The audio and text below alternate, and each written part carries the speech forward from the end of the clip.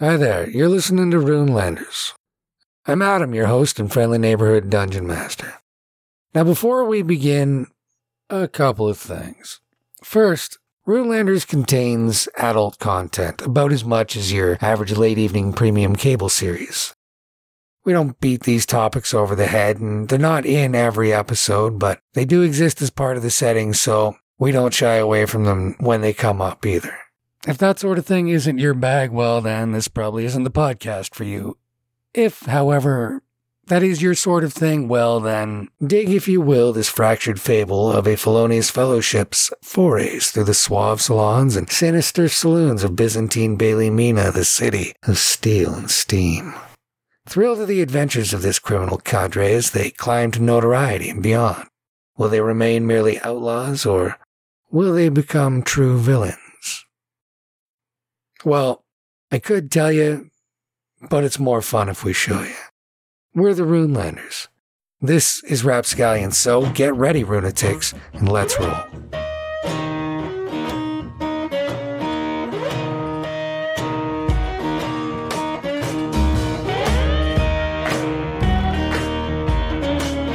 We open this episode with our focus on Duke Gallowglass and the Warlock of Kern as they pull into the Dancing Dog, where it awaits their arrival in the precincts of winter.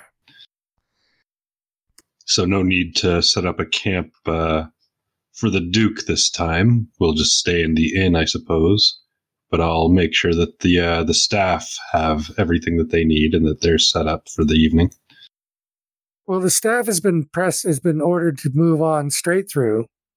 You and the Duke will be spending a week at the Dancing Dog as it's a favorite of his. But you won't be going to Tanalorn this time. You'll be pressing straight on through to Autumn.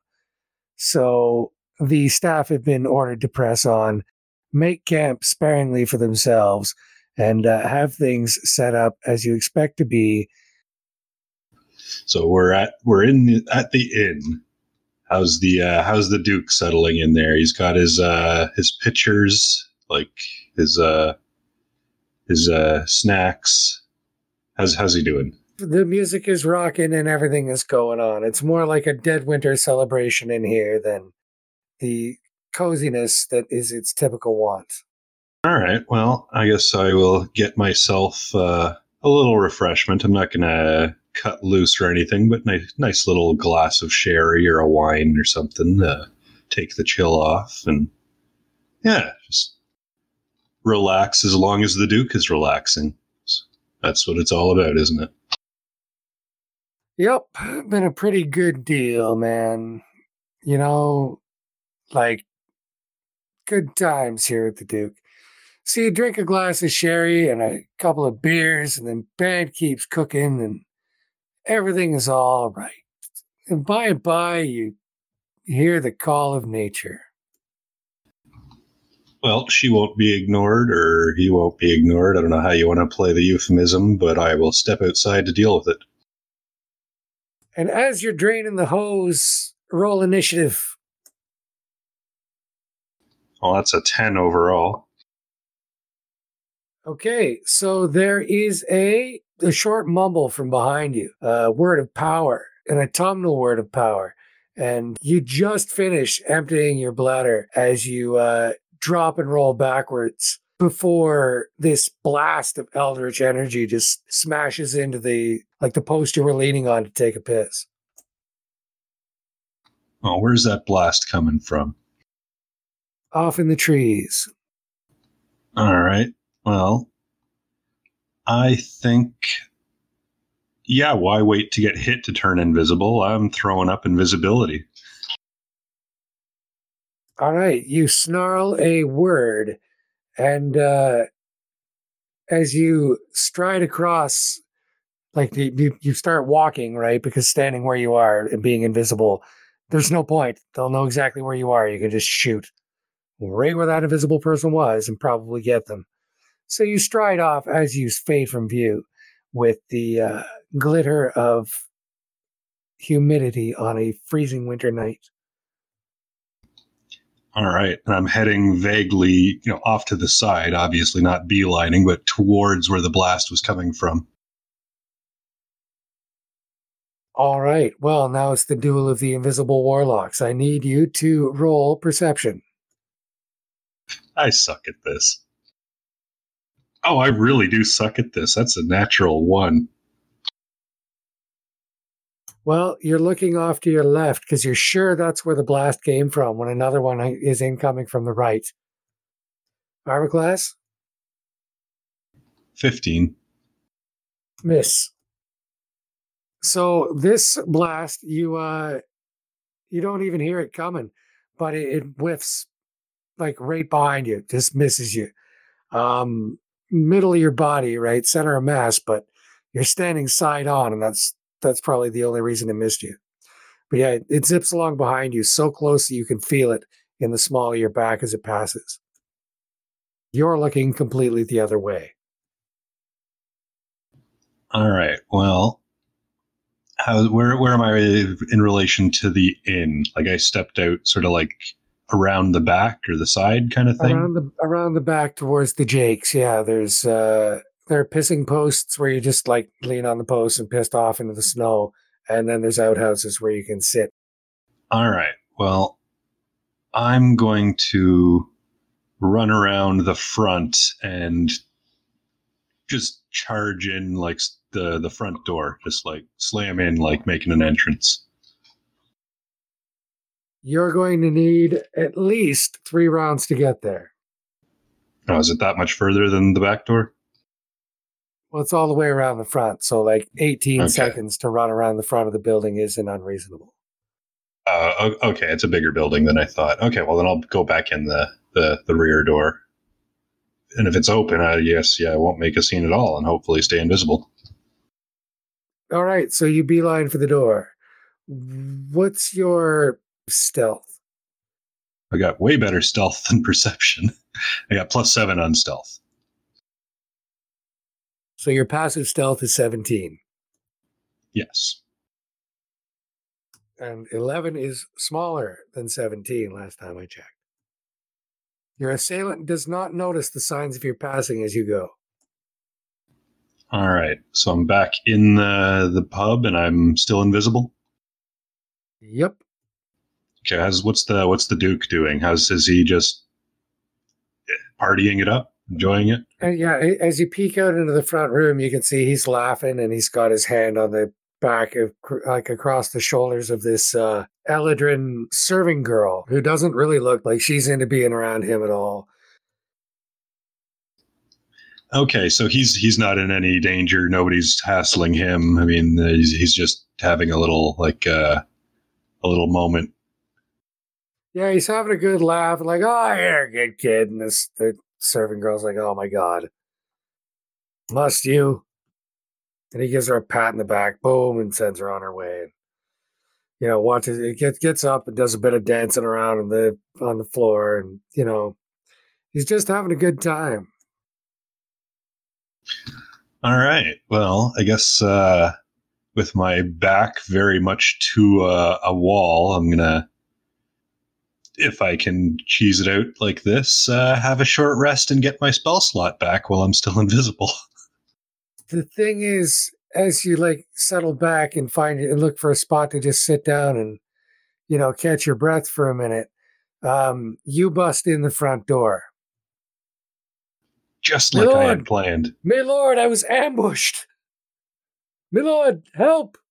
And that's when Gallowglass gets up and picks up his axe. He's like, "What's up, Kern?" "My lord, ambush most foul. They've stolen my face. You'll see them. We must turn the place inside out." And that's when everybody starts looking all through the inn. What are you doing? I think I'm going to try and get as close to this guy as I can. All right. So there's a big kerfuffle, and the Duke is out in the caravansary yard, and Dude is standing in the middle of the tap room, pulling a coat that's very much like yours, close, tight around him, and the house staff are fanning out to look through all the rooms, and the guests are coming out of the rooms to get down into the tap room. You see this guy, you get a moment, you go wandering over to him, all invisible, close enough to touch him. Did I get my spell slots back? Did I have enough time with the rest, or no? You'd need 15 minutes or so for that. So no. Okay, yeah, no. So I'm still just down to the 1. Okay, well, I guess get into sort of like out of sight a little bit, like coat room or side sort of alcove or whatever. While I'm still invisible, because I've got a little while left, but I don't hopefully need it. And then once I'm sort of like in a little hidden little alcove just out of sight, doesn't have to be like terribly hidden, I will thorn whip this fucker right in with myself so that we're both in there together. All right. Well, the false warlock is barking orders at people and they're all running around.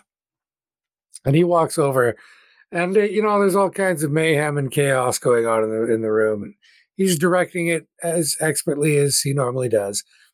And while nobody's looking at him, he stops to take a breath. He takes one step and then another step and looks around. He folds his hands in the small of his back, as is his typical pose, when all of a sudden this great big mass of vines and thorns comes ripping out, grabs him around the torso, and hauls him back into the coat room. Perfect. The camera shifts to where he goes, landing in a pile of vegetation and coats, really, because he's cleared all the coats off of one side. There's a big crash, and he gets up and he's like, I always wondered what I felt like. You all right, Natty? Job's worth, I presume. Correctly. How do, sir? Well enough. That was a series of dirty tricks. I learn from the best, sir. Well, so what now? What now is that I would suggest you pack your things up for a long run and get to the precincts of Autumn before we do. We? You using the royal we there, Jobsworth? Oh, absolutely not, sir. I mean Duke Gallowglass and the Warlock of Cairn. They're looking for you and will probably kill you and your sister should they come across them. Hadn't you heard? Why, it's a famous legend already. Haven't really had a lot of news lately on the road. Look it, Nari. Dig deep, mate. Think Ziva's your sister. Now, one more save with advantage, please, Nari. Aha, 18 plus, what kind of save was it? Wisdom? Wisdom, yes. Well, it's over 20. Yeah, it's 22. And that's when the veil breaks, and you remember that you're Nari Hulu, street kid from fucking Bailey Mina. Your mom is Heather Hulu, your sister is Ziva Hulu, and you've been here way too fucking long. Like years and years. You were supposed to go meet the Ragged Lady. You were not remotely aspected towards the spring. What were you thinking? Oh, God. How long have I been here? For you, sir, years. For the rest of us, a little under 3 months. Now, I don't have a lot of time left as your friend, as I now have to become your enemy. You understand the balance, I hope. In broad strokes, I suppose, yeah. So, okay, so what? You want me to just grab my stuff and just run out the door, eh? There was a Jobsworth Owen that is no longer. Now there is only the Warlock of Cairn, and he's not you, mate. Well, he could be, but that wouldn't turn out well for your sister. So, I figured, knowing you as well as I do, you might like the chance to have what's yours instead of what you're told is what's yours. I think I understand. None of this is actually you, mate. You're being tricked. Now, Nari, you must remember. Unfortunately, after this, well, there won't be a Jobsworth Owen, will there? Well, I suppose this is goodbye for now then. Maybe forever. I will trust that you will take care of yourself. Hell, I'm surprised you exist in the first place, so. I am the Warlock of Cairn, after all. You sure are. I'll just get out of your hair then, sir. And see to it that you run, you villain. Oh, and Natty, Yeah. it's been an honor being your servant, mate. You are one remarkable sort of person. Goodbye. Goodbye, Jobsworth. And I will back out of the room, changing into a nice nondescript sort of, I'll turn into Jobsworth. And back out of the door and grab my bag. There's the actual physical shift of your features now as the warlock falls out of your retinue and firms himself up on Jobsworth's features. As Jobsworth's features return to your retinue. That's when the warlock sits up and goes, "What villainy is this? Help! Aid me!" And everybody hears his voice and the feet start running. You nod to him as the last of your companion fades, grab a satchel, which is hanging on a peg, and make for the forest. Move fast, not slow. That dog is mine.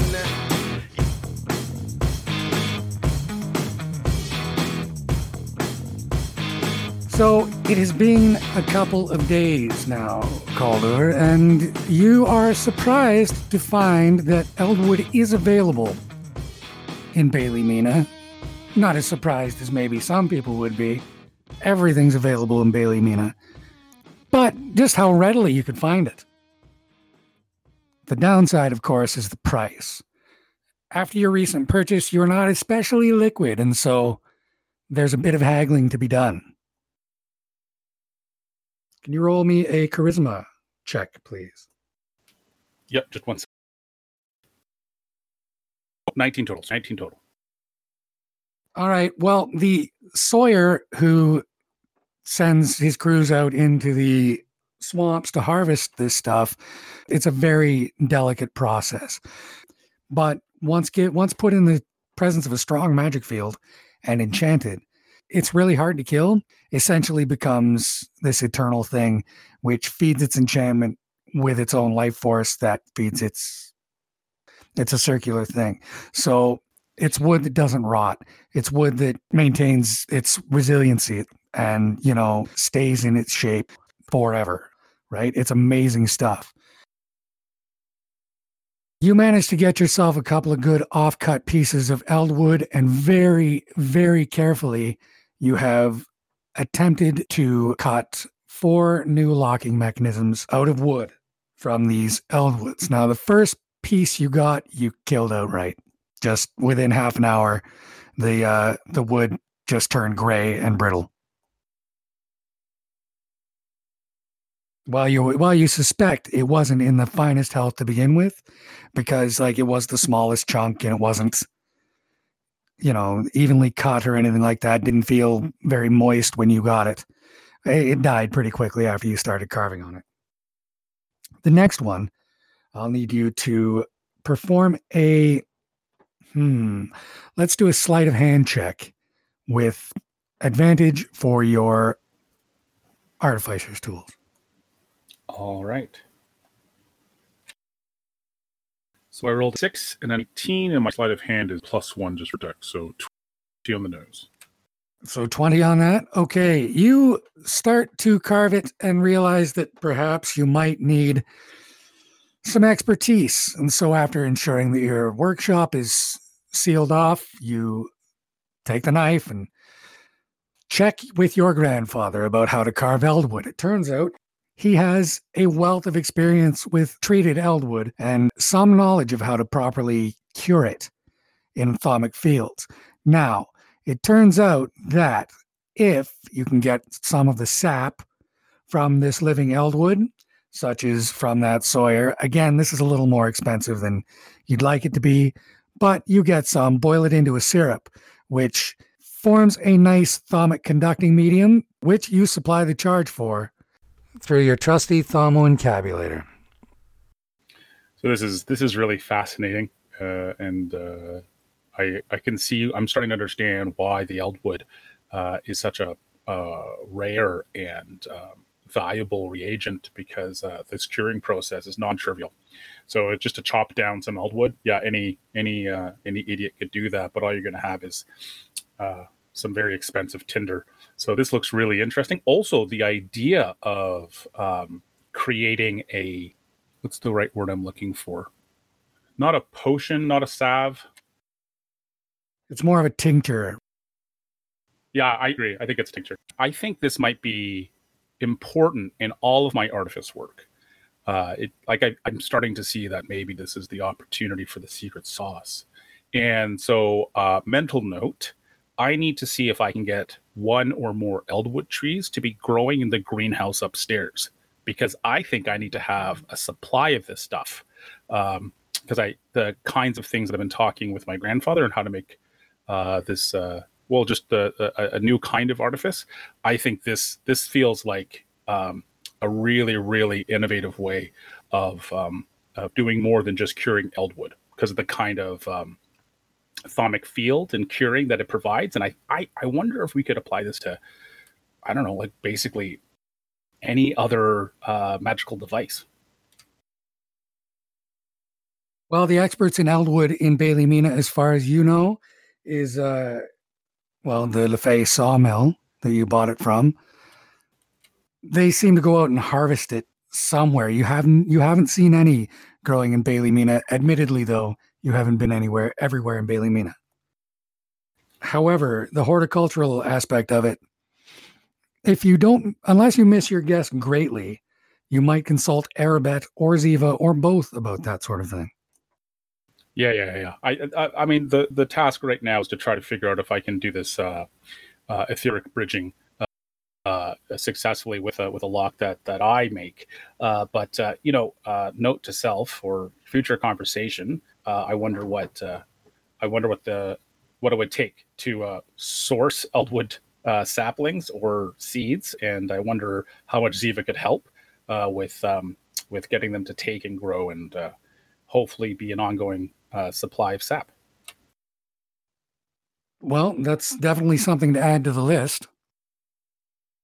All right, back to the task at hand. So, once you get the mechanism together and, once the mechanism is together and the wood has cured, the sap is it's dried out to a flaky film at the bottom of the dish.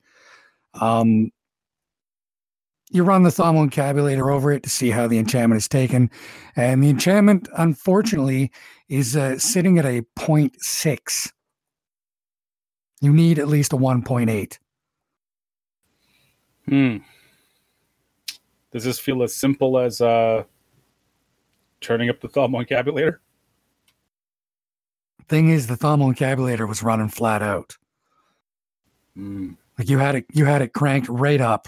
You're still learning this thing, right? I mean, you've just got it to, you just tuned it a couple of days ago.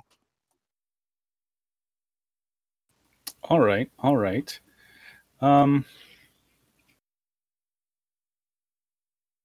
So does this feel like, this sounds or feels so far like a we need more power kind of situation.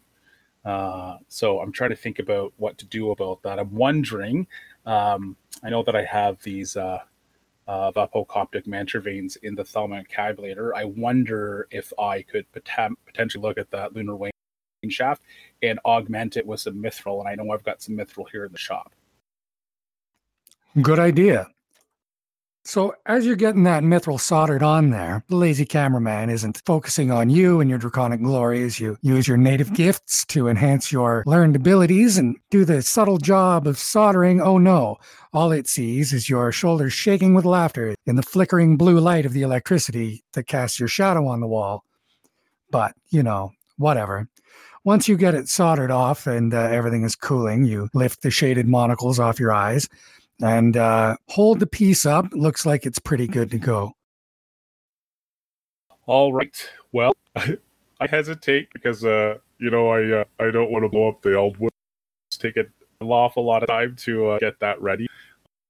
I also don't want to damage the Thaumoencabulator. So I give a meaningful look at my grandfather, who just gives me a come on, kid, just get to it, shit or get off the pot. So I spin up Thaumo Encabulator and honest to the runes, I close my eyes. Set it down next to the syrup. The syrup glows brightly and starts to boil off. Now you have to let it boil off all the way. But you've got this Eldwood sap tincture pretty much coating everything, and the thermoelectric current of the Thaumo Encabulator boiling the sap away. Now, can you please roll Arcana for me? 17 on the die. Arcana's +6, so 23.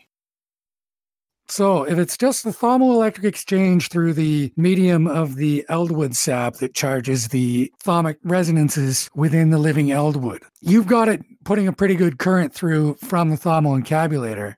I mean, certainly enough to make anybody dance, but the way your teeth are sparking when they click together lately, because you've been too busy to get out to the country and fry a couple things, so your venom glands are getting a little full, but that's thermoelectricity. All right, well, I keep a close eye on the cardinal thermometers to make sure that this thing isn't going to blow, but if the Eldwood taking it, then I'm just going to slowly keep amping up the power, see if I can get that 1.6. In the background, the scales on your grandfather's brow ridge raise approvingly, and he nods as you start with just a light exhale and this little, the little sparks dancing across the surface of the sap and off the wood, and, those getting absorbed into the sap, which glows more brightly blue, until finally your fists are clenched, your shoulders are set back, your long neck is stretched all the way out, and you are breathing with your full throat on the sap, which finally evaporates, and with a few extra sparks, you take a big deep breath in and look at your handiwork. Looks like it's ready to go. The thermic meter says 1.79. That's about where you want it. Well, look at that, grandfather. I think it worked. Yes, it certainly seems to. Shall we install it? Oh, yes, I think we shall. Now, the other day you had the Nigels replace the glass in the frame. So as you walk up, you see the mirror, which is, it's a mirror. Your reflection is in there. Even if things are kind of distorted as though through a haze of heat at a distance. You know what I mean? No, I get it. It's like an ectorhythmic quintessence kind of resonance that's bleeding through. Like, you can see the power here, and it's not just reflecting light. That's right. Well put. So, yes, you've got this lock charged up. You take it, and I'm going to need another artifice roll. So let's do sleight of hand, because you got some pretty dexterous hands. You get a +1 to that, right? I sure do. So 15 on the die for 16 total. Okay, so you set your lock mechanism into where it's supposed to fit. Tighten in a few dowling pegs to seal off circuits. And with that, you step back and watch as the artifice kind of thrums with a low pulse of electric light. Oh, I'm feeling very smug right now. You reach out with with the tip of your tail, because it's let's face it, it's your longest extremity, right? So you reach out with the tip of your tail and flick the latch open, and there is another hum, and then your lock mechanism begins to smoke. Uh-oh. There are a few sparks, and I need you to make a dexterity save as you're heading towards the mirror. Wah, wah. 6. All right, well, as the lock mechanism shoots out of the frame, it catches you square in the chest and lands you flat on your back. Your jacket took most of the impact, but you can take 3 damage, and you have the lock, which is burnt and smoking. And as you turn it over, you see that there's a slowly smoldering knothole in the back of your artifice that you had noticed before but didn't think would be a problem. Damn it. Ugh. All right. Do I have any more Eldwood currently? You have one more piece. All right. I'm going to try again. Wait. Are there any knots in it? Find out as you carve it. There's probably a reason it was off-cut, though. Well, this Eldwood's not going to carve itself. So, back to work. As you sit down and set the wood in a bath of sap to keep it alive as you take out your hollow ground, very well-sharpened mithril carving set, there's a blink from your spell phone mirror over on the desk. Ugh, of course. I go over it and somewhat annoyedly or peevishly open it up and see what's going on. Well, there is Ziva from the shoulders up, really excited, saying, I found the keyhole. I am both excited and disappointed by this news. Well, it means you have some Eldwood in case you need a copy, right? So. Yep, makes sense. All right. What else did she say? There's a lot of abbreviated acronyms like she's fond of, so you kind of have to guess at them. But she's really excited and she wants everybody to come over there at once. All right. Well, Grandfather, it seems that this particular task has been solved by Ziva. She somehow has procured the lock. Cannot wait to find out how. I guess I need to clean up and head over to a mortuary. Excellent. Well, I'll go with then. And the image of the dragon fades as the brass and mithril kukri, all cut through with filigree, glows softly silver black. Eventually, the grand old worm has returned to his phylactery.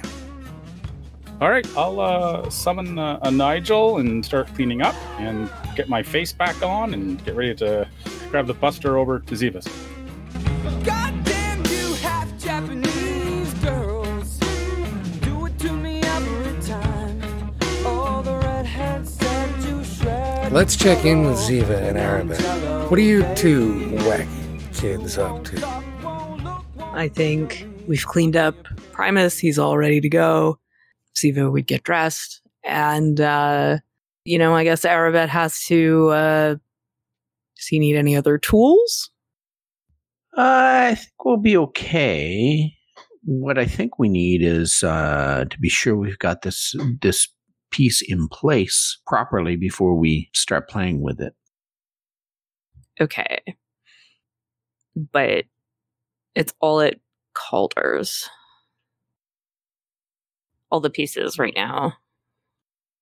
So, Well, coincidentally enough, you happen to be going right by there, Arabette. You live upstairs of the warehouse at Calder's new business. do you want to hang out there until Calder gets back? All right, let's do that. Are you sure you're not needed here? No, I don't have any funerals in the next couple of days. I just finished everything, so I'm okay. And Primus will watch the house. Yeah, and if not Primus, then see ya. Oh no, she comes with me everywhere. Really? I hadn't noticed her before.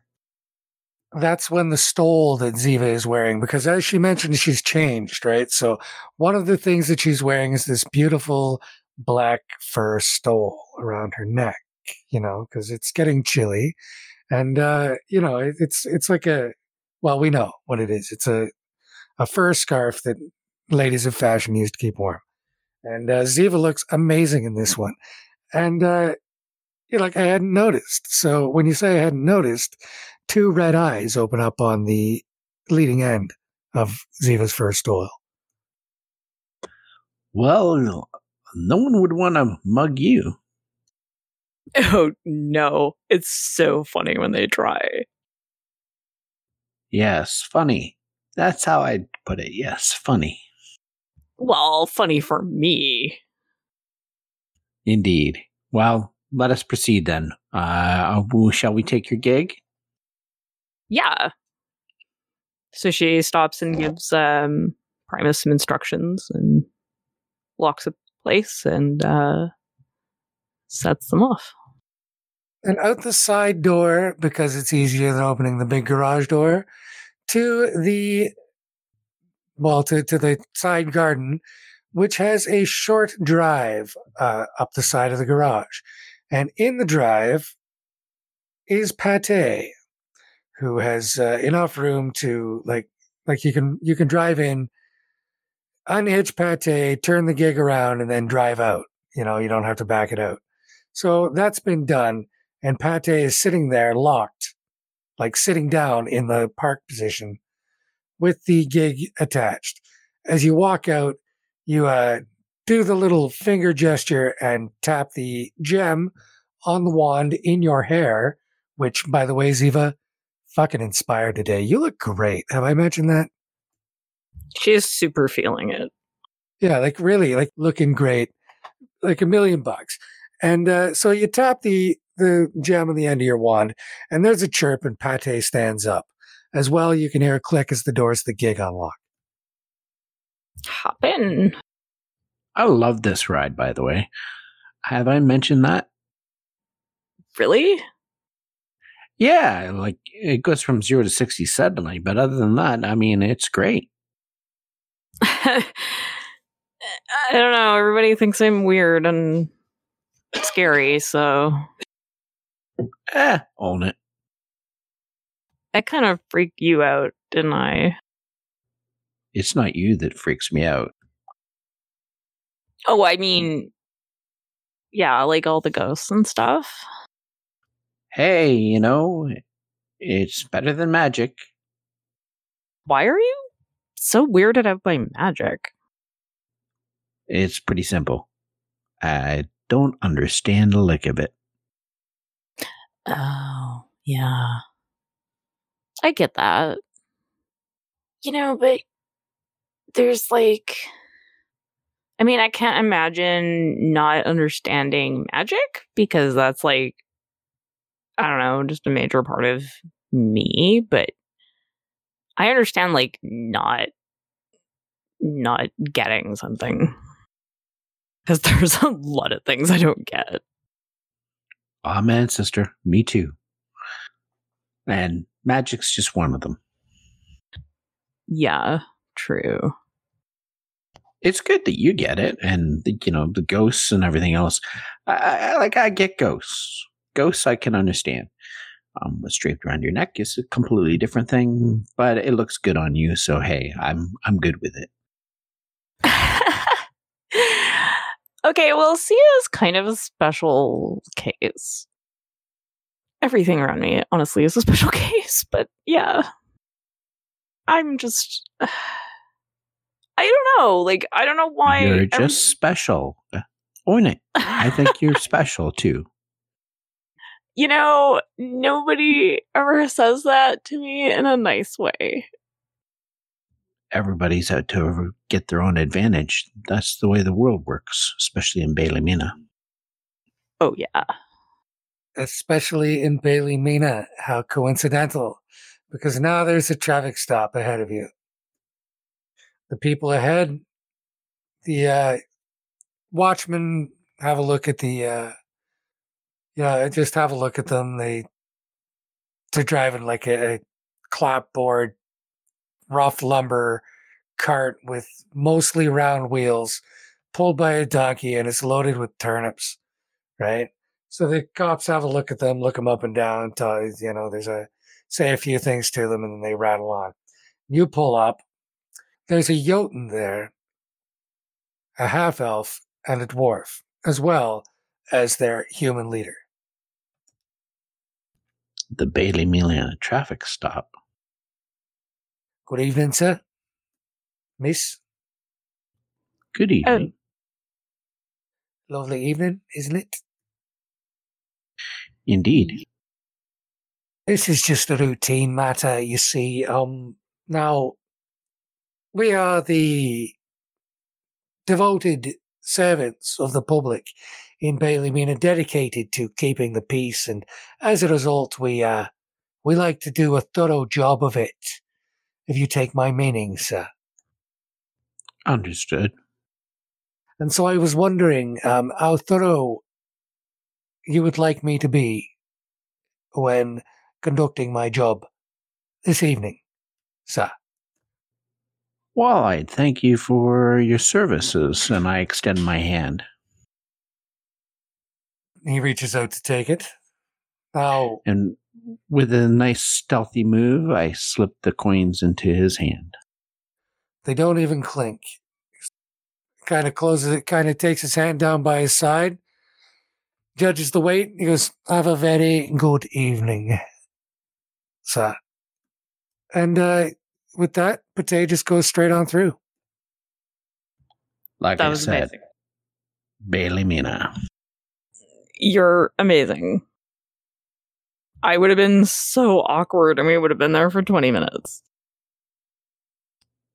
Yeah, well, I have a few skills. Since you're not in any sort of rush to get, Calder's got to find you, right? You've at least got to have Calder.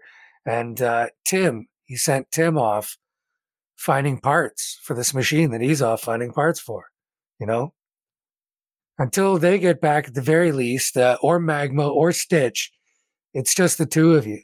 And if it's all going to happen at Calder's, that's where you should go. Why not? You live there anyway, upstairs. But you've got a little while. So after the traffic stop, you're kind of like, well, hey, take a left here. And it's not the most direct way back to Bean Hill, but it is down by the riverside. And there's a really good gelato place. And Ziva, you've never had gelato before. You've never had gelato? No. Okay. One of my many skills is I sample a lot of foods around the city. Oh, yeah? Oh, yeah. And if it's street food, I know where to find it. Awesome. So allow me to treat you to your first gelato. That would be amazing. But the thing is, you've got to have lunch first. So begins the whirlwind tour of Bailey Mina street foods. Inside of 2 hours, Ziva, Arabet has come up with the best meal you've eaten. Even better than, more satisfying than the one at Thrasher's, if not as haute cuisine. You know what I mean?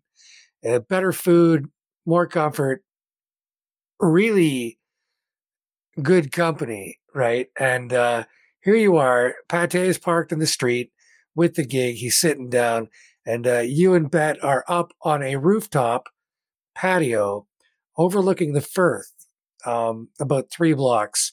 You can see his greenhouse from where you are. This is so cool. When I do my business, I cross a lot of these roofs. We call it the Thieves' Highway. I totally never thought of doing that. Well, if you should ever find yourself in a pickle where you can't use pate and you need to get some from, say, here to, my greenhouse is a good spot. It's the reason it's on a roof. The rooftops, they have adequate access. It's like this whole other level city up here. Oh, there are a lot of different levels in this city, let me tell you. The towers, which stretch away into the sky and beyond the mist, like right now, the sun has burned the mist off. It's mid-afternoon. It's about a 3-block jaunt from where you're sitting enjoying your gelato at a rooftop patio full of greenery still, like the frost-resistant kind that stays green all year. This place has always been here, Arabet, as long as you've been running the roofs. It's always clean. Sometimes there are people here. If there are, you move on. If there aren't, feel free to stop. You've had coffees here. You've taken dates here. You've just come to sit here. One time you came and sewed yourself closed here. It's on the highway, but out of the way, you know, like a little spot to just tuck in for a little bit. It's a good spot for gelato and it's got a good view. So, do you want to try crossing some roofs?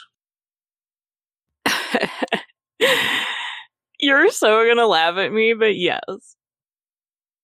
Oh, we'll go slow. Timotei went slow when he started out. Yeah, well, he would probably laugh at me. I mean, I'm pretty wimpy. We'll walk it instead of run it. I could probably use the exercise. Let's go. All right, so Sia rolls off of Ziva's shoulders and lands in a puddle on the floor, a puddle of fur and feathers that loses its fur and becomes all feathers and eventually boils into the shape of a crow, which hops and squawks and cricks its neck and fixes you with its glowing purple eye before flapping off to land on a chimney pot on the next roof over. I think she's racing us. Okay, let's see how that goes. Okay, show me how it's done. First, we watch our footing, and always keep your eyes open for where you're going next. So he opens a gate out of this little patio, and like the gate just kind of opens up out onto the air, except when he looks down, you can see there's a ledge about maybe 40 centimeters down. It's probably 80 centimeters broad, and he steps down onto that and walks along to where it angles down to join the slope of a roof going up next door. At first, Ziva, you're very much back to the wall and, you know, skidding your bum off the stucco and plaster and wood of the walls with your great big massive hair really kind of tottering your balance for a second until you adjust to it. And then you start walking along with some sort of confidence. Can I get you to make an athletics check with advantage, please? Athletics? Oh no. Dexterity. Oh, first roll's an 18. The second roll was a 7, so 18 plus 2, so total of 20. So I guess she really wants to impress Arabet. So Ziva, once you get comfortable with the height and you realize that Arabet is like, you think by the look of it that it wouldn't support your weight. You were nervous. You're like kind of being that, you know, that edgy sort of, oh, I don't want to do this kind of thing, right? But only doing it because, you know, like now you're committed. You said you were gonna, and he's really fucking cool, and he doesn't seem to bother him, you know, and you've been having a good afternoon, and you don't want him to think you're afraid. But all of these things go together to you just fucking nailing it. And like pretty soon you're walking along with your typical swagger and sway. Wherever he leads you, you go up, you go down this slope and up to the peak of another roof. There's a board across an alley, and you both kind of skip along that. It's one of those clay tile roofs then, and easy enough to walk to the other edge of and then slide down because it peaks outwards. You feel like you're going to go over face forward, especially with that hair, but Arabet's there to, you know, put his hand out and catch you by the waist before any of that becomes a problem. But Jesus, Ziva, it's really exhilarating. And right now, Sia's kind of doing circles in the air above. You are kind of You are both standing on the edge of one of those courtyards, those interblock courtyards, like I've mentioned, where a common yard is shared by all of the buildings facing out along a block, right? And this one is well attended, and there's vegetable and flower gardens in there, and some children playing kickball on a lawn. And this looks to be fairly residential, and they don't even look up as you go walking past, you know? The whole city just goes by. Now, you are walking along above some people, but it's when Bet goes to cross the broad street, you have to go on one of the arches. And the reason there are arches is because of the towers, right? The arches basically balance the towers off of one another. And this one is groundmost, but it's still about 150 meters in the air. So by this time, you're in the high steel and wandering around like in the framework of the L, the elevated train part of the Buster, and crossing this big, broad street, which you can march a legion abreast down. That's why it was designed that way. But now it's just lost in the gloom and shadow of these towers overhead. And the city just goes upwards forever.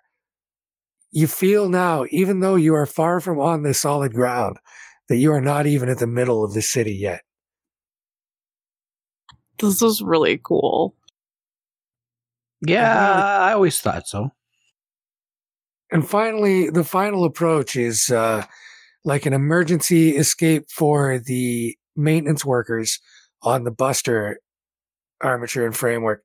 You're supposed to push it out, like you push it out and it extends down to the street before automatically retracting, unless there's weight on it.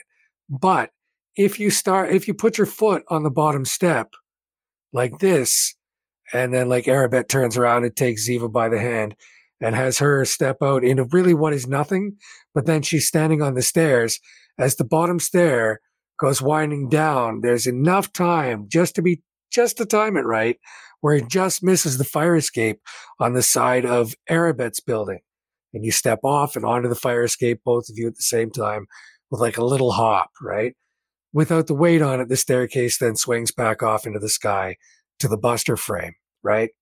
And out across the sunlit gravel of the roof of the Porterhouse Customs Warehouse and Shipyard. In the middle of this great big building, on top of this in the middle of this great big gravel roof, where there are paving stones laid out in various patterns. Interesting. You didn't notice that from above. Maybe if you take the Buster by, you'll have to check and see if you notice. But out in the middle, there's a big greenhouse and mechanical building looking assembly of structures. And it's there that Arabette takes you.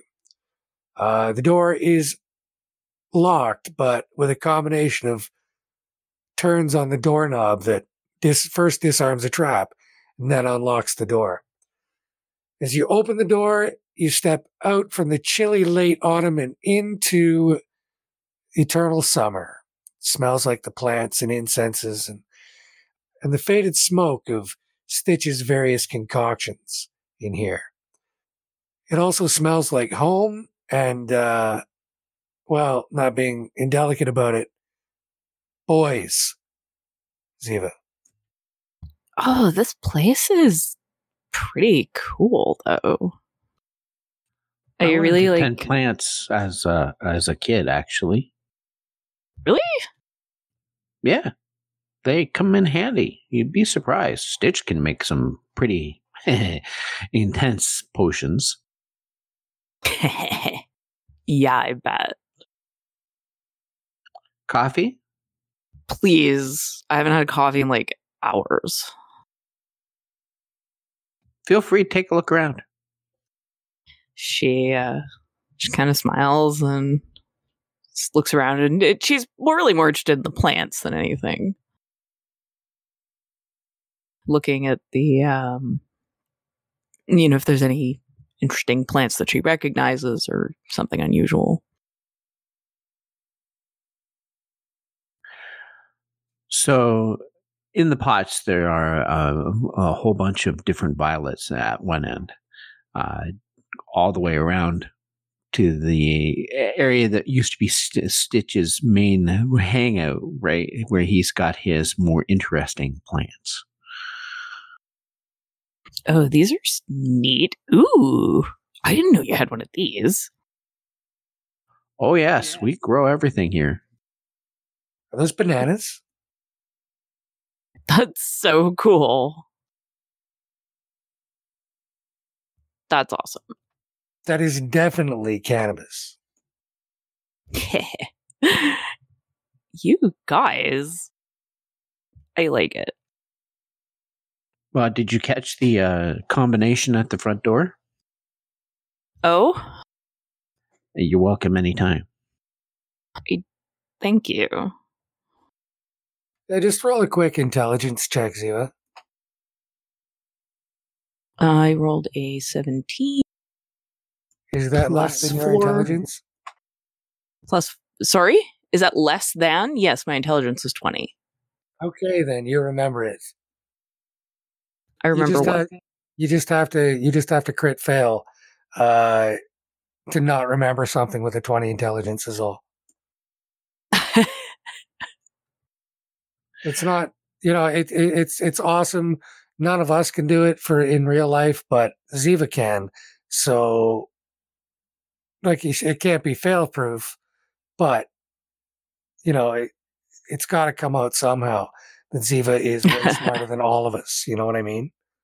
Like Ziva's got a 200 IQ. Yeah.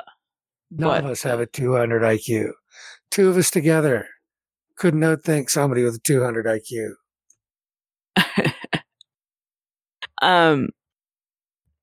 Thank you. Like, that really means a lot to me.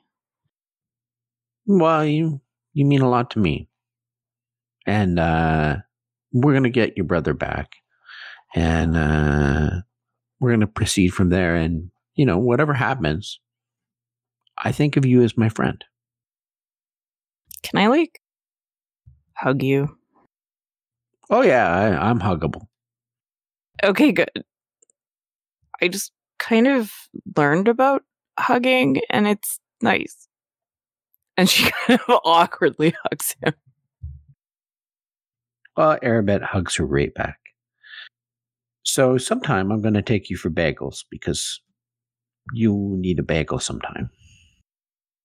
I super do. Growing up, Mom, we had no money, and Mom didn't, she was, afraid of taking us out places. She didn't really want me, I don't know, because I kept doing magic and stuff accidentally and whatever. So she didn't like to take me out. For some reason, I don't think you and the word magic and accidental go in the same phrase. Oh, you should have seen me when I was a kid. It was totally different. And with that, little wee Ziva settles herself into this great big papasan chair that looks big enough to hold an adult tiger, and there's a reason for that.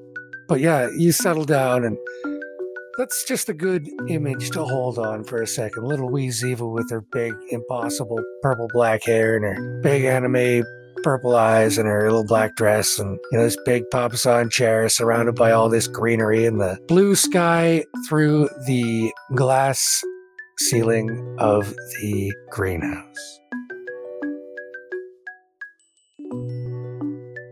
One of the best things about having a table full of storytellers is that occasionally I can pass the mic.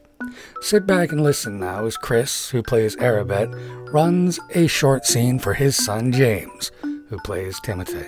Take it away, Chris. So we start the scene with Timotei on the Buster. He has been away for the day getting flour for his father's bakery. He returns on the train with the smell of flour and sage and a whole bunch of halflings staring him down on the train. It's just another one of those trips. I'm just trying to kick it back, relax. I'm just happy I don't have to work too hard. Just a bit of lifting, that's all. So the halflings are staring at you because you're the only human on the train at this hour. And you're bussing along very quickly with the train tracks when you get a ring-a-ding in your pocket. Well, I check it out. And that spell phone that Ziva gave you, or was it Calder? I can't remember. But whoever gave it to you, there's a text message on it. It's from Ziva, and it says, "Meet at my place, quickly." That's some bad timing. Well, you're almost back on Copperpenny Row. I look at my bags of flour, and then I think about how urgent this could be, because, I like to think that I'm always connected, but they don't really call for me if they don't need me, right? So this has gotta be urgent. Well, you're about 15 minutes from home. I could probably cut that down to 10 minutes to get home, and then another maybe 5 to 10 to get there. Are you going to exit the Buster? How far is the next stop? Oh, about 5 minutes. Well, in a normal situation, I probably could, but it'll add another about 5 to 10 minutes to my route if I just toss a whole bunch of bags of flour all through town. And maybe an extra 5 if someone decides that they want to help themselves to some lovely sage. So I'm gonna have to wait till the station. Okay, you disembark at the station. I'm hauling a whole bunch of crap, but I'm doing my best with what I got to get there on time. Okay, make a perception check, please. I got 13. Oh, wait, no. I got, oh, yeah. I think I got 13. All right. So you wander back towards your house, and you're almost there.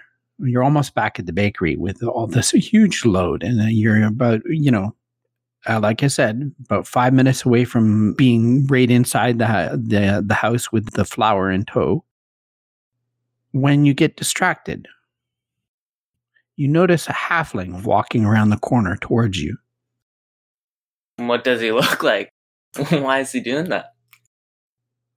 And he pulls up a bolter and aims it squarely at your chest.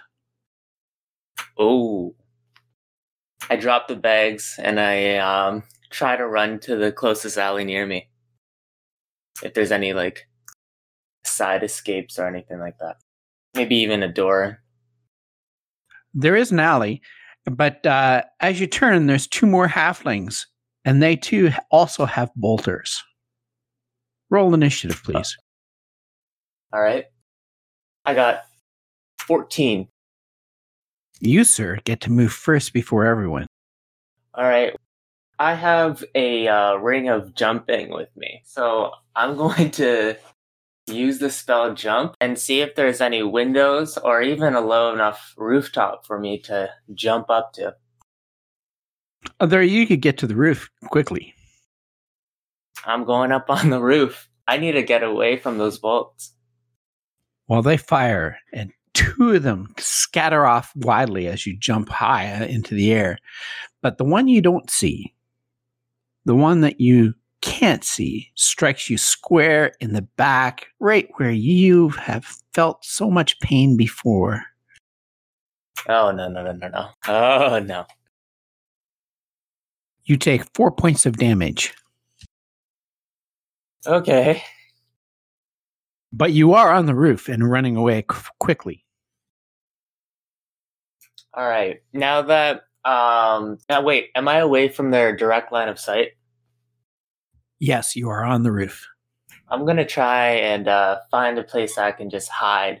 There is a set of chimney wells. Oh, awesome.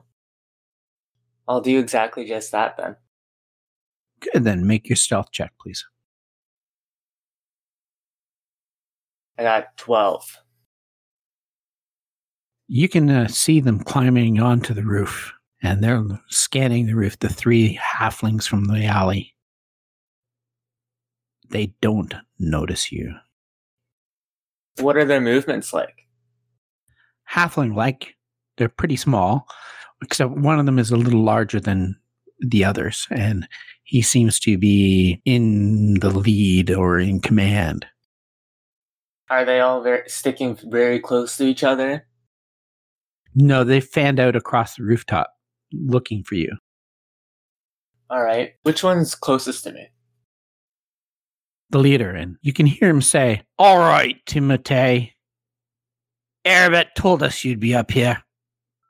We knew how to find you. So, come on out and let us finish the job." Funny. You know, everyone likes to say that they're Arabet's friend when it least benefits me. Are there any, are any of the 3 near, like, the edge of the rooftop? As a matter of fact, one of them is leaning right over the edge, across from you, looking for you as if you might be hanging or dangling underneath the roof. Amazing. I'm going to hurl an ice knife at that one. You, sir, have surprise. You can roll with advantage. I rolled a 19, and I think I had dex to it, so that would be 27. All right, then. So he goes keeling off the roof as he gets hit with an ice knife, and you hear a rather loud splat on the pavement underneath.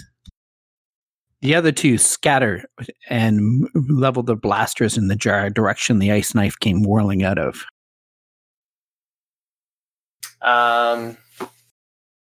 Can I try and use my bonus action to keep hiding? Yes, you can. Oh, this one much better. 24. You adjust back in behind the chimneys away from them. And they do not notice you in your movements. In addition, you're starting to feel rather sick. Uh-oh. Poison. Shit. Well, I was really feeling myself for a second there. And in a better world, I would have been able to play a little bit more. But I'm not taking any more chances. I'm going to run away. Please make a constitution check.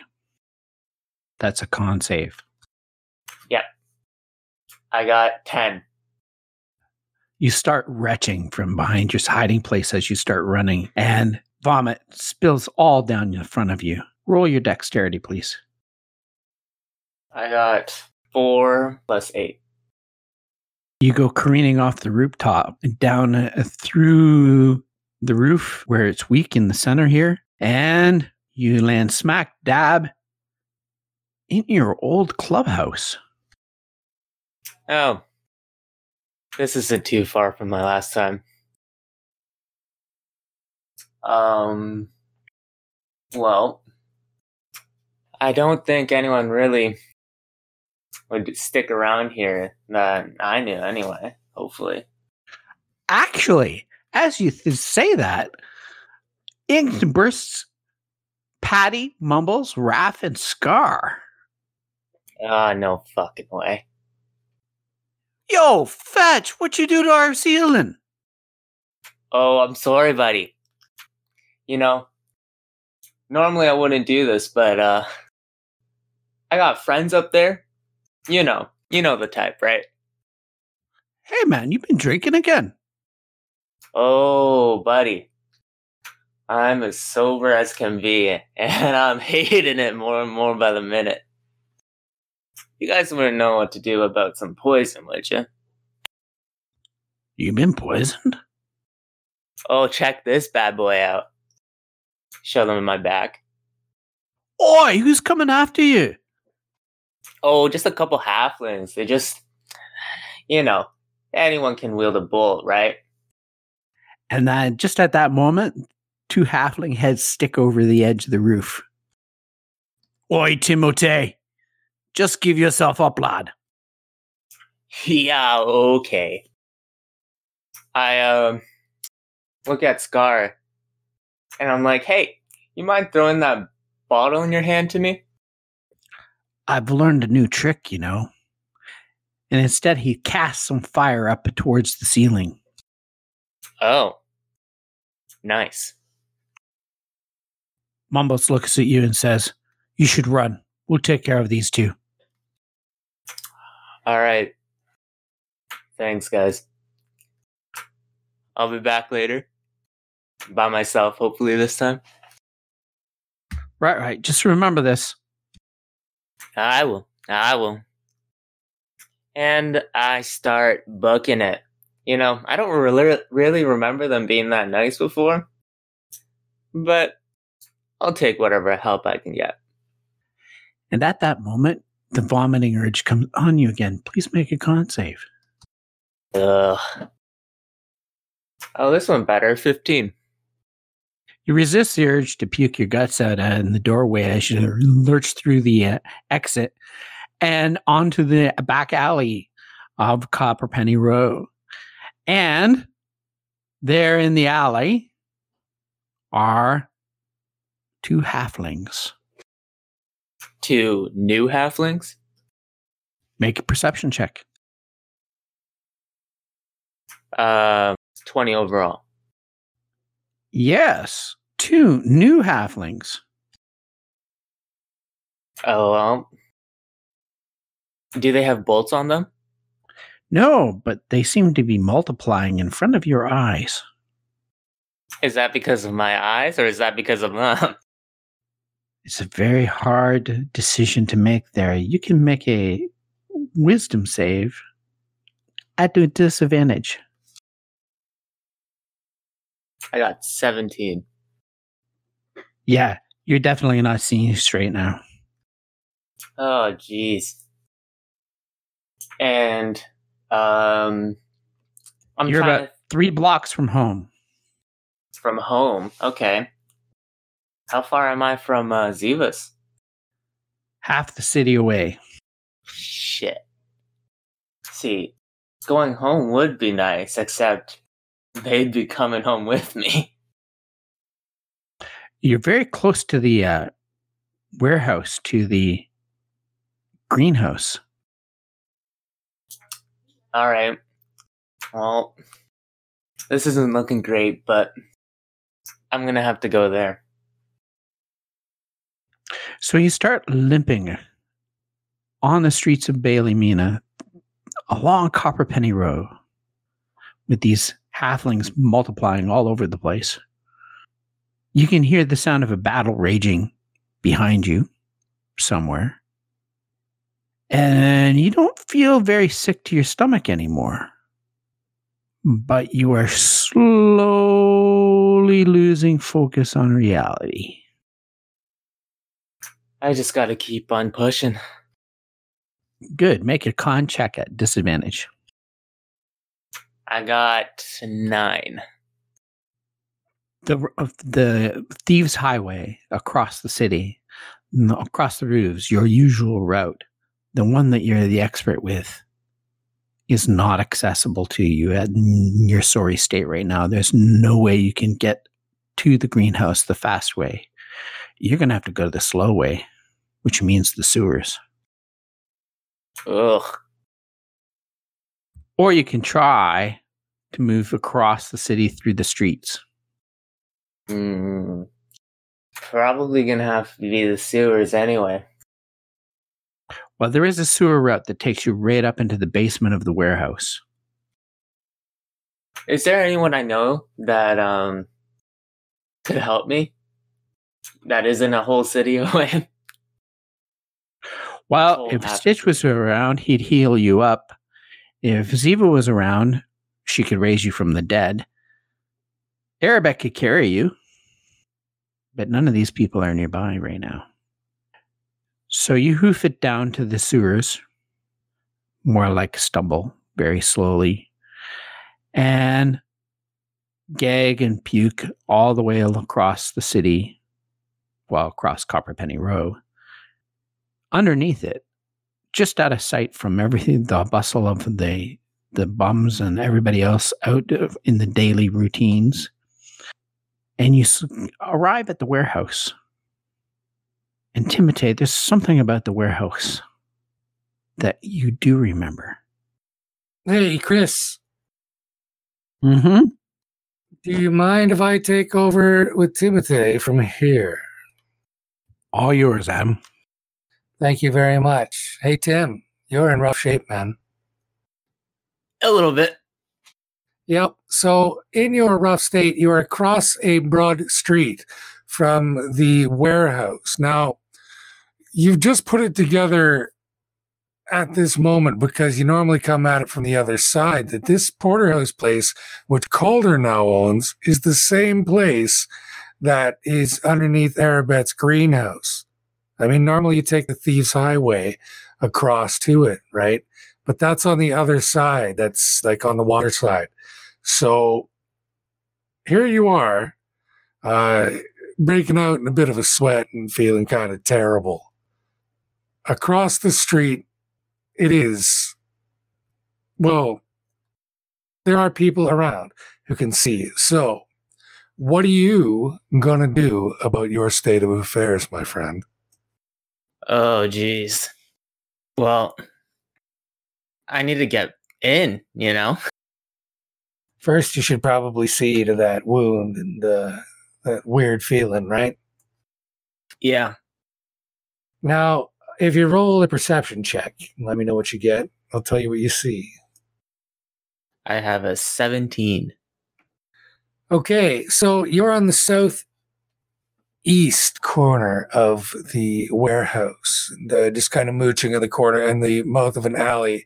There's a lot of stevedores and dock hands and porters of various descriptions loading wagons even at this later hour of the day. However, you notice that there is a first aid kit just on the wall by the corner, where, like, on the corner of the building underneath the overhang of the roof. It's not hard to get to, and just appears to be out there for use. More to the point, it has the cross hatching in white on the bottom left corner that lets you know that Arabette has stocked it for his needs. I don't know. I feel like the obvious option here is the first aid kit. I'm going for it. So it would seem. So you kind of get out of the alleyway looking over your shoulder to see if there's any pursuers. There don't appear to be. But can I get you to roll a Constitution save? I have a 10. Rough, man. You swoon about halfway across the street, whether it's loss of blood or whether it's something else. Something makes you good and dizzy. And you stop for a second and just kind of reel. And, you're breaking out in a sweat down the back of your neck. Tim, you ain't feeling too hot. Looking to your quick left, you see that there's a cart drawn by two ostriches, which has just managed to stop before it's run you over. You kind of reach your hand out, pat the bird on the chest, and it pecks down at you with its beak, gives you a good rap on the top of the head, sends you reeling off. Can you make a reflex save as well, please? I'm having a rough day, aren't I? Yeah, that's the one that got you, man. It's something is weird, and you are not feeling good. I have a 22. Okay, well, at least your reflexes haven't given up on you. When the bird knocks you on the head, it does send you reeling, but instead of stumbling out into traffic, you manage to just duck your head and rub your scalp, and you're cursing as you stumble over to sit down where the sidewalk meets the road on the curb.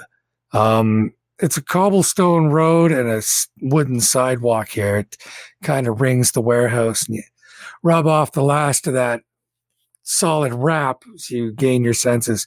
You feel a little better for sitting down. Man, you could probably use some sleep, right? Not now, though. That's not, it seems like a bad idea, actually. It's like really, it would be really, really nice, but there's just something inside you that tells you a quick nap right now might last the rest of your life. You know what I mean? Yeah, I know. So you push your way back up to your feet, head over to that first aid kit, and as you open it up, there's bandages and splints, and stitching kit and all the other usual sort of thing. And down there in the corner, in a little hollowed out nook behind some bandages, is a little vial of Mr. Stitch's famous cure-all. Carol, I mean, not 100%, but definitely more than the 0% I'm dealing with right now. That's definitely yes. So you choke it back and it tastes like lemons, and you know that like everything Stitch puts into a jar is at least partly opium, right?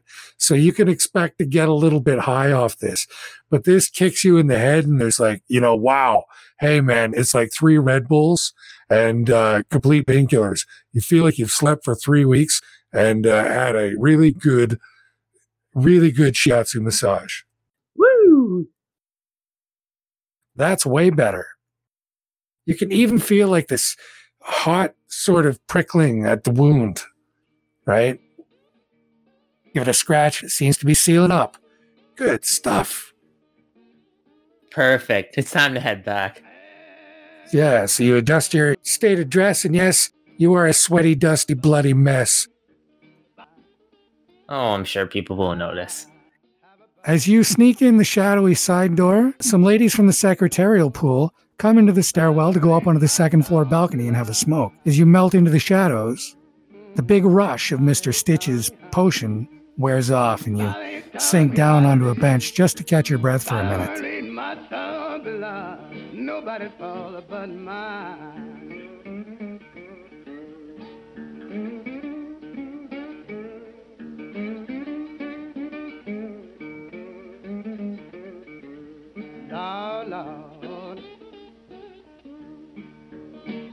We rejoin Calder as he's finishing up the process, putting his face back on. Now, Calder, when you buckle your belt on, give the dial on the front a twist, then press the button. You begin to feel everything start to compress and shift, and your neck shortens, and your head changes shape, and your limbs all shorten and bend the other way, and it's just a damn good thing this belt has an anesthetic component to its magic, because it's unsettling even though you can't feel it. You know what I mean? Absolutely. Yep. But as you shift into your bipedal form with no tail, you readjust your balance for a second as your head once again finds its center over the middle of your body instead of out front and counterbalanced by your tail. There's the first couple steps are always a little bit weird as your head swims to get used to the new sense of balance. But your garments usually knit themselves around you in that time anyway. So you walk over to the door and put your feet back into your boots. Check yourself in the full-length mirror by the door. Things seem to be okay, although your glasses don't seem to be met. Oh, there they are. Okay, yeah, things look good. All right. Well, I take a deep breath, take a look back, make sure everything's properly put away and clean. And then I say, all right, Nigel, away we go. And I stride yes, out, master. I stride out of that particular room, be very careful to lock it behind me, and head out through the warehouse to get to the street and hop on the buster. The closest station is Hackthorn Place, probably 2 blocks away. It shouldn't take more than 5 minutes, and it's a fine day anyway. But as you're walking down the broad hallway, having converted that particular room into your de facto laboratory, most of the stuff from downstairs at the curio shop has had to move over to this bigger space as you've worked on this project. There's no way you'd get this mirror down the stairs at the shop. But like there's usually like a pins and needles prickle as you step from the high thermic field in this de facto laboratory out into the hall, where the background magic is much lower. It's gone after a step or two. You notice somewhat distractedly that it persists all the way down the hall. So there's a door out onto the street and then a door into a foyer, which has another exit going out the wall that you want, and like letting you walk indoors for another 10 or 15 yards or so, right? So as you pass through that door from the hallway into this stairwell foyer, there's like a snap from behind you. All right. I'll stop and take a look. As you turn around, your tail just completely collapses out of your trousers, which shred, and your change of physique causes a big strain on your clothes. It's also inordinately unsettling. Like just everything just goes and collapses back into you in the space of about 2 seconds, which is a lot less gradual than the 6 it takes to shift normally. I frantically look down at my belt buckle and I instinctively tap it. It's you took it off your coat. It didn't take a hit. Odd. Yeah, there's some smoke coming out from behind the button. Whoa. My mind is racing. I look up. I look around. Is there anyone here? No, just you. Like it's just you and Nigel right now. All right. So Nigel stops and looks at you and opens her mouth and begins to say something, and then stops. All right. Your boots are fucked. I close my eyes for a second, carefully listen. Is anyone coming? There's some noise from the sidewalk around the building outside, but nobody's operating any door latches. There are stairs going up to the roof, and so like a pile of empty fruit shipping baskets, the 500-pounders, with the wicker ones that can be lifted by crane or one of the machines down at the dock. But other than that, you're alone in the foyer. So you look down and there's your belt. It's hot when you touch it. It's hot? Yes. Oh, shit.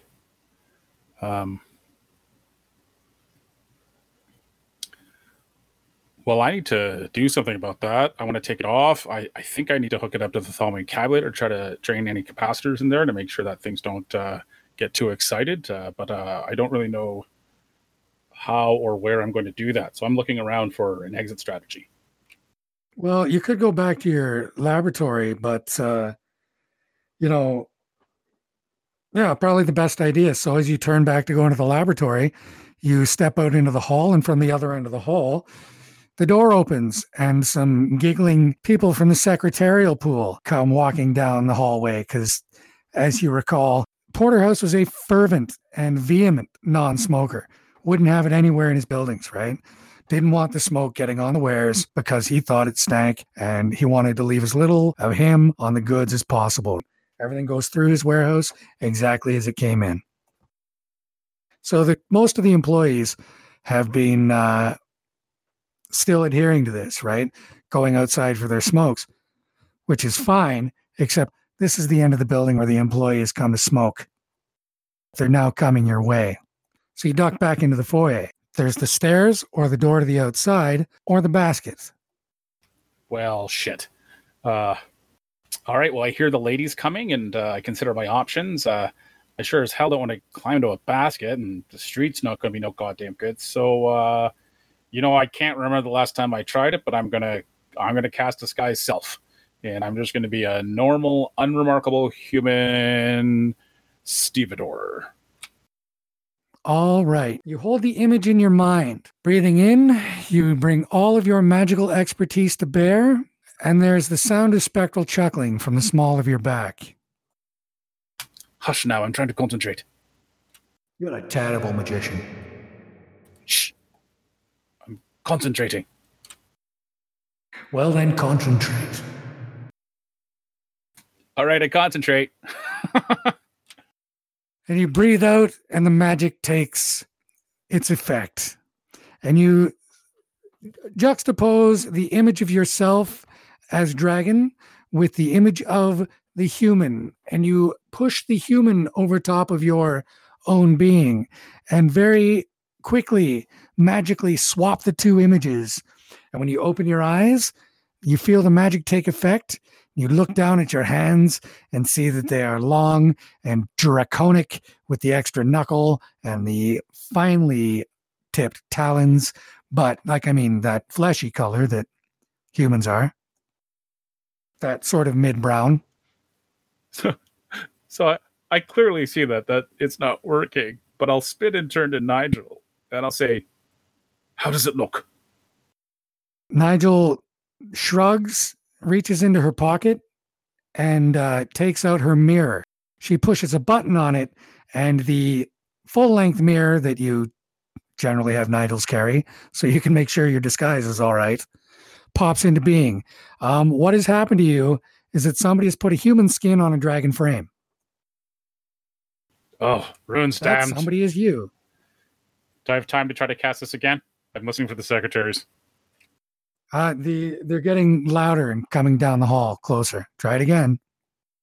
All right, I'm going to try it one more time. I'm going to take a deep breath, and I'm going to hold the picture of that human, and I'm going to try my best to forget about the draconic form and cast. Roll deception. 9 total, and I have a +4. So you nail it. It looks fantastic. Everything is great. Like you watch as the form in front of you shifts to be like 6 feet tall and nondescript, and that sort of mid-brown with the stringy hair and scruffy face and no talons and feet, bare feet, because like there goes you wreck the boots, right? And the tail, you forgot the tail. Beautiful, lustrous, hematite tail. All right. This has gone from a pretty great day to a really, really humiliating day. Unable to come up with any other solutions and completely out of time, you dash and dive into the basket, replacing the lid just in time. Now, as if that wasn't enough, like 10 seconds later, as the footsteps retreat up the stairwell, your spell phone shakes in your jacket pocket. So you slide it out with your thumb, open it up, and there's a note from Ziva saying, NMBRT Heart Ziva. I'm still thinking to myself, shit, as I desperately try to get it out and open it as soon as possible. Well, all right. I have no idea what she's saying. The latch of the door opens and somebody comes in, sits down on the bench, and waits.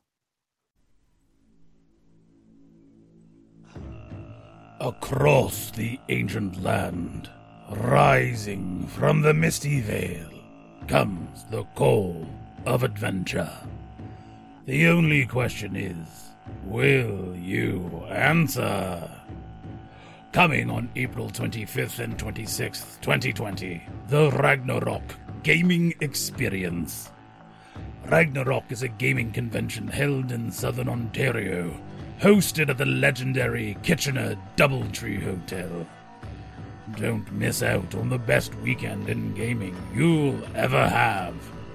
Board games, RPGs, trading card games, LARPs, tabletop miniatures vendors, and so much more. including special appearance by the Runelanders.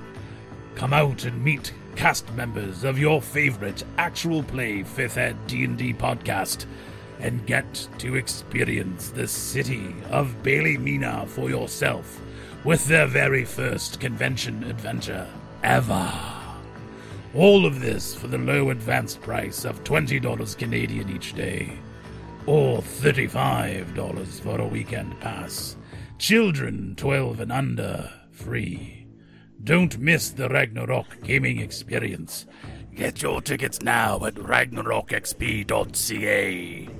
Game like the world is ending.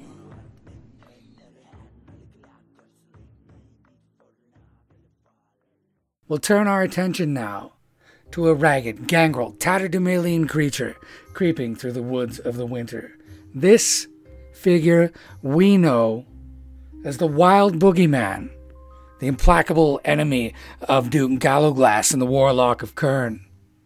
You spent a while on the run, and they are very clever. You have to give them credit. Well, yourself credit. I mean, they're going the wrong way. When you meet them in spring, it's because they're coming from the winter, but you're coming from the summer. You remember what they did last year, so it's not hard to defeat them, but it seems so confounding to you at the time. Sooner or later, you're months away from where you need to be, and so after that adventure, instead of now heading backwards into the autumn, you stop and you wait.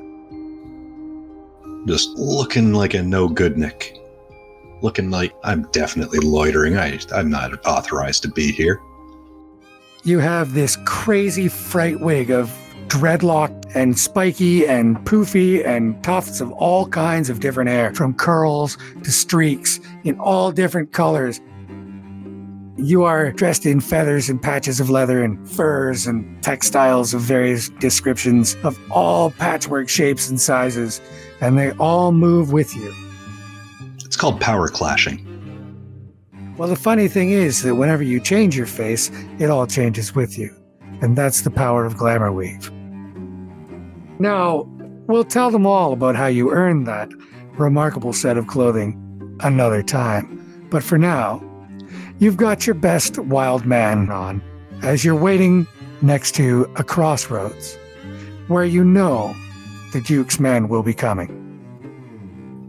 All right. Yeah, I'm just waiting there. I'm just leaning there on the rock, looking at my nails, cleaning them up a little bit. Just fiddling with the little, do things in my pocket, looking at the papers in my folio. Just killing time. Just looking bored and irritable for being made to wait. By and long, a couple of elves holding lances riding war unicorns. On the lances stream the pennants of Kern. The war unicorns are caparisoned in Kernish livery, and the elves, although swaddled in fur, bear themselves along like Kernish riders. They see you waiting. One of the cavaliers looks over and goes, "Hail, traveler." Hail. What brings you by at these precincts of winter? I'm waiting for someone. Oh, and who would that be? Move along. There's important people coming through. Not so important.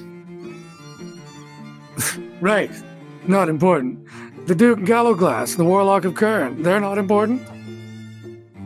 The Ogre and the Weasel. No, they're not. Not at all. Our Warlock is the height of elven manhood. Why, he's the most respected man in Kern, next to Duke Gallowglass himself. Yes, of course. Oh, how delightfully quaint. A hero of yours. Why, he's everyone's hero. If anyone's anyone, they know of the Warlock of Kern. Kern. Oh, I've heard of that little village, I think. Little village, listen to him. Step aside, knave, says the other cavalier, and that cavalier's mount has a look at you while shaking, a little bit of frost out of its mane, and looks over at you and goes, "Oh, hell no. You! You! Step aside, knave. I'll be ridden down." Plenty of room for you to go around. You're a wild boogeyman, clearly. Clearly. Step aside, boogeyman. One who speaks ill of Duke Gallowglass should go his own way before the Duke should hunt you to the ends of the earth, you villain. Oh yes, this old chase. He's taking it back up again. And that, Nari, is when it hits you more than anything. The last 7 years are sitting in your mind like a dream, and every adventure that you've had, dodging Gallowglass and Kern, you've done it by just mimicking what the Wild Boogeyman has done. It occurs to you that this is your first and last meeting. They don't remember you because they've never seen you before. And you don't have any memories of the Boogeyman beyond this point. He was a rumor to you then. He'd fucked with a couple of your advanced scouts and stolen a few things from your caravan. But this, after the last however long it's been, first being Kern and then the Boogeyman, trying to make your way back to where you needed to be, well, you're out of Boogeyman memories now. Seriously, you should just shoot him where he stands. He is bad news. Oh, quiet, Pinhead. Pinhead? And with that, the unicorn drops its horn and charges as the surprised cavalier tries to follow suit with his lance. We'll cut there to you astride a unicorn with some fat saddlebags and, including a whole butchered unicorn and the goods of 2 dead elves who lie out in state, waiting for the rest of the baggage train to find them. I told them to go around. And so as you ride off over as you ride your unicorn, going, holy fuck, it's in shock as you ride it up over a ridgeline, away from the first place that the Wild Boogeyman ever engaged you and Gallowglass. You can see the next wave of scouts come across your handiwork. You pause for a moment at the ridgeline. For whatever reason comes over at you, you give them a high ululating cry before digging your heels in and taking off on the unicorn.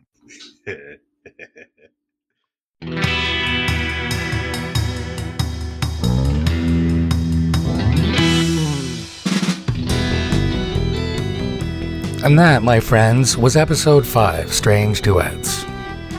Runelanders is recorded live and curated by me, Matt Adam. All of the usual people played all of the usual role, helped me in all of the usual ways in producing this episode. If you like what you hear, tell your friends.